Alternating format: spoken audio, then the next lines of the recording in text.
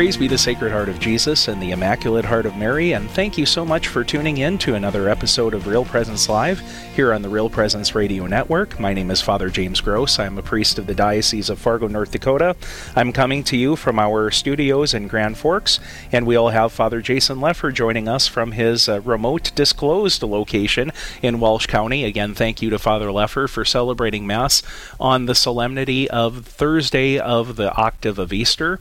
And thank you for tuning in today, no matter what you have going on. A lot of you are out of your regular routine, and we're very grateful that Catholic Radio can help you through this time of social distancing and the pandemic. Did you know, first of all, that you can listen to Real Presence Live and any of the daily programs you hear on RPR via our app? We just invite you to go to the App Store on your phone and search for Real Presence Radio, and once downloaded, Real Presence Radio is accessible anywhere you are at any time. So just be sure to take a look at the App Store, and if you have not yet downloaded that app, you can take Real Presence Radio with you wherever you happen to be. And our first conversation this morning is with someone from the North Dakota Catholic Conference, Christopher Dodson. Welcome to Real Presence Live. Good morning. It's great to have you with us and taking a few minutes to be with us. Now, before we get into the topic that we're going to be talking about here, could you just acquaint us a little bit with yourself and how long you've been working with us at North Dakota Catholic Conference? I've been working for the bishops from Catholic Conference since 1994, and I've been the director since 95. So it's been a few years now. And we handle all the public policy matters for the bishops and anything else the bishops ask me to do.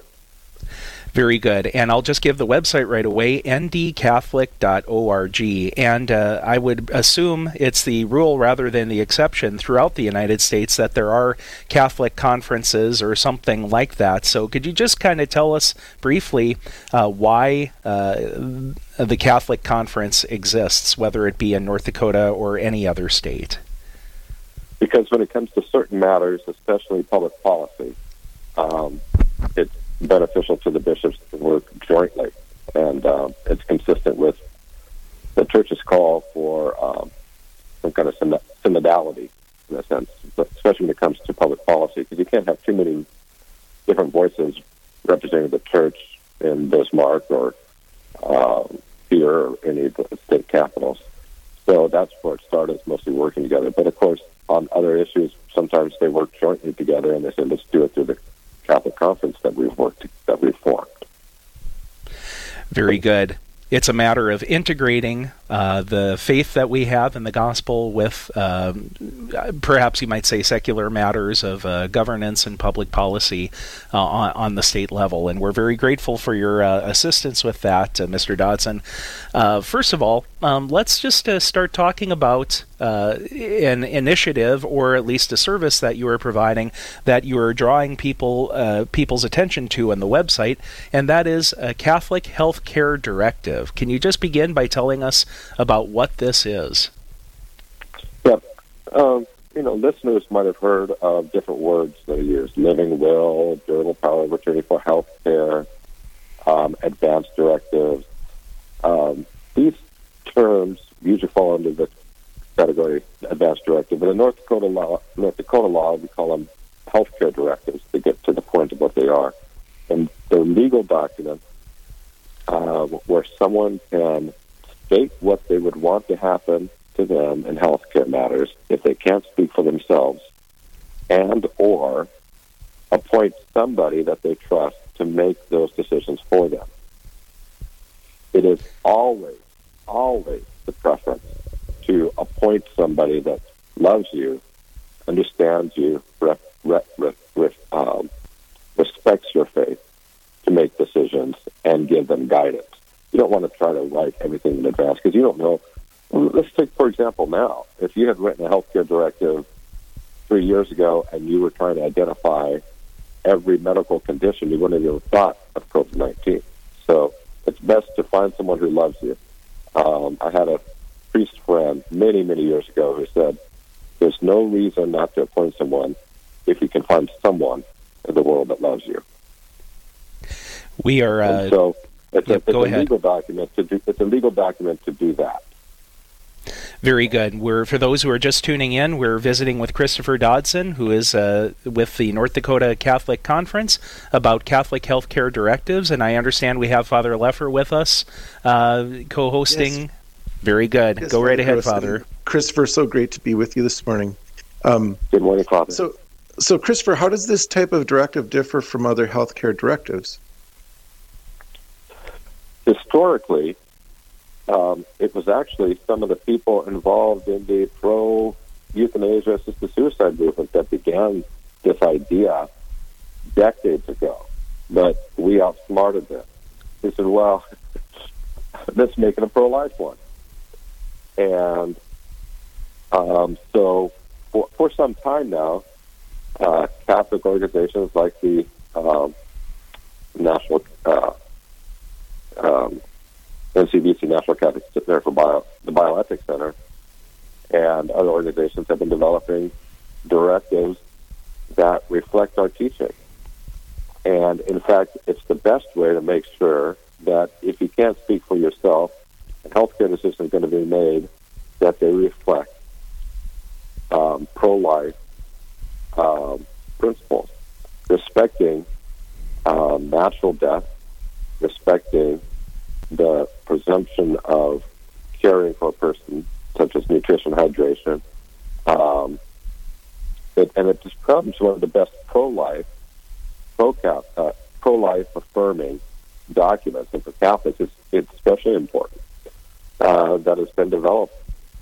It is the most popular thing the North Dakota Catholic Conference has ever done, by far. Our directive has been around since, I think, starting around 2007. It's been revised a few times. We constantly send them out, not just to North Dakotans, but to people from all around the country. It's something that the bishops have strongly encouraged everyone to have. I think all the priests in the Fargo Diocese have to have one. Correct me if I'm wrong, but it used to be that was the case.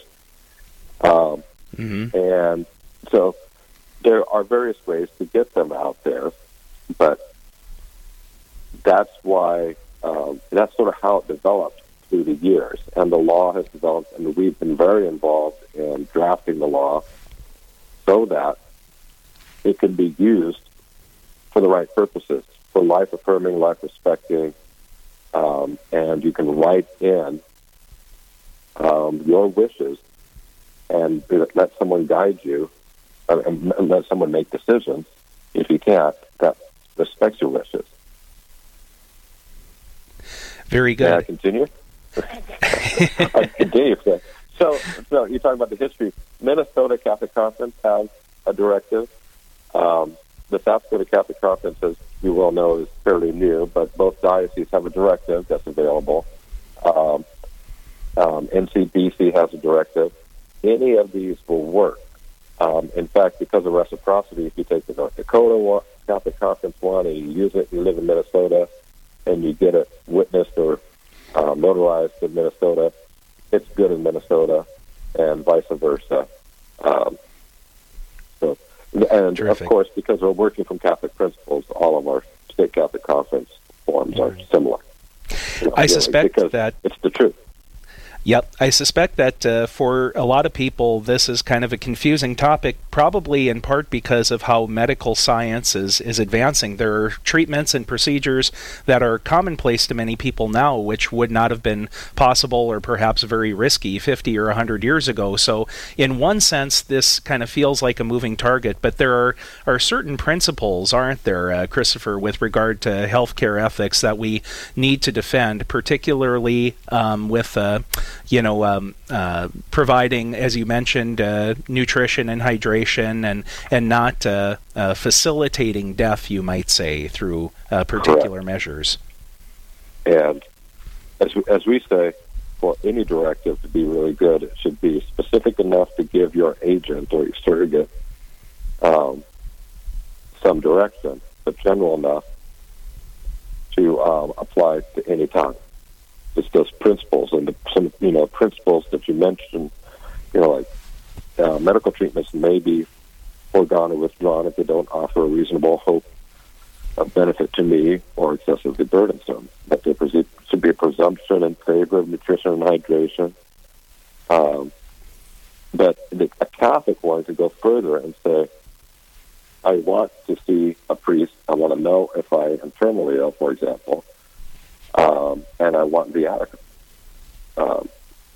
Food for the journey, or sometimes called the last rite.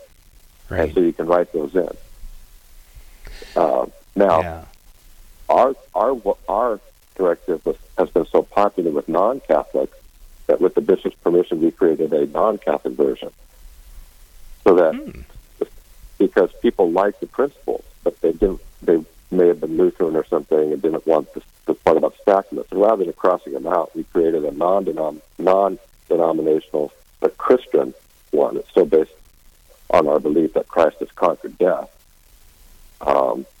But it doesn't mention the sacraments because we had so many requests. And with the bishop's blessing, it said prepare it. And you can download that one from our website as well.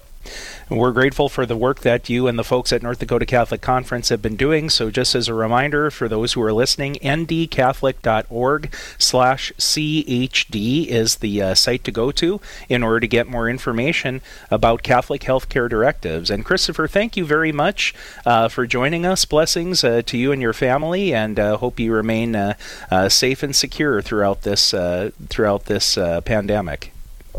Thank you. Thanks for everything that everybody does at Real Presence Radio. Oh, we are privileged to do so, and we sure appreciate it.